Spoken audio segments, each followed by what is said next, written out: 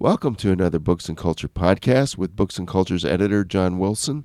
I'm Stan Guthrie, and today, John, we're going to be looking at science.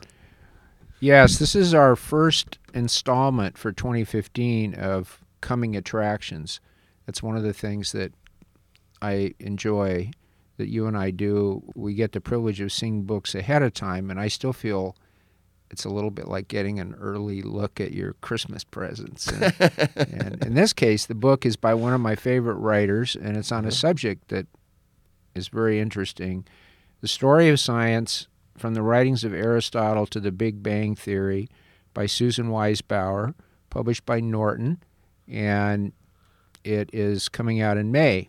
Before I talk about this specific book, I just want to say a little bit about Susan Wise Bauer, who some of our listeners will be very familiar with, others maybe just a little bit, and others probably don't know at all. Susan is a remarkable woman, a polymath. She's been working on a history of the world for Norton, and she's taking a break after 3 volumes. The third volume got us up through the Renaissance. She's also a novelist, though she hasn't written fiction for some time, and I keep poking her with my stick, saying, I just wish you would write more fiction. She's theologically trained. She's taught English at William and Mary. She runs a publishing company on her own. She's the wife of a rural pastor and has a large family. I could go on and on. I mean, she does enough for 6 people. For many years, she was a fixture on the homeschool and classical Christian school speaking circuit. She's done a couple of books that are very widely used among homeschoolers, including my daughter, Mary, and her husband, John, and our 5 grandchildren. Part of the reason that she's interesting is that she brings those skills as a writer to whatever project is at hand. You don't have too many people who have the kind of mind that a novelist has and the kind of style who also are going to undertake to write a history of the world and also are going to end up writing what are essentially textbooks for homeschoolers. Those qualities just don't usually land in the same person. But in Susan's case, they have.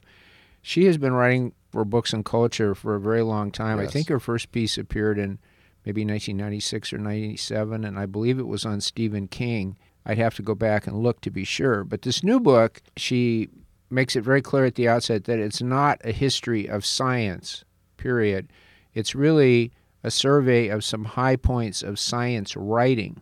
She takes a number of classic works over the centuries and talks about them. Each discussion is in a concise chapter, and at the end, she gives information about the book and then moves on to the next subject. It's a wonderfully readable book, but there's also a depth to it, despite the brevity of the treatment and the fact that it's meant to be very accessible. And let me just read you a little bit from this chapter at the end. It's called The Triumph of the Big Bang. She starts with 3 epigraphs, one of which is from a famous book by the Nobel Prize-winning physicist Steven Weinberg called The First 3 Minutes, A Modern View of the Origin of the Universe, and that's one of the 2 books that she's focusing on in this chapter. The quotation from Weinberg is, "In the beginning there was an explosion." So that's Weinberg's parody of "In the Beginning." Yes. Later in the chapter, she writes, "Yet, as groundbreaking as it was, the first 3 minutes shared the drawbacks of all origin stories. It demanded a leap of faith about the beginning of the universe, and it led inevitably to speculation about its end." And then she quotes Weinberg in the introduction. "There is an embarrassing vagueness about the very beginning," Weinberg wrote, "the first 100th of a second or so." But, as she mentions, he proceeds confidently on. Weinberg writes, "The universe must ultimately stop expanding, as it will either simply cease, fading away into cold and darkness, or else experience a kind of cosmic bounce and begin to re-expand. We can imagine an endless cycle of expansion and contraction stretching into the infinite past with no beginning whatever." And then Weinberg moves without a break into metaphysics. There is not much comfort in any of this, he writes. It is almost irresistible for humans to believe that we have some special relation to the universe, that human life is not just a more or less farcical outcome of a chain of accidents reaching back to the first 3 minutes. The more the universe seems comprehensible, the more it also seems pointless, which is a very widely quoted saying of Weinberg's. Then she comments, moving from singularity to meaning is irresistible and also non-scientific. Comfort and despair both are entirely non-Baconian. Although the first 3 minutes begins by contrasting an ancient creation myth from the Norse Edda to the scientific tales that Weinberg is about to unfold, the two stories actually bear a striking resemblance to each other. I think this is a brilliant insight that she has.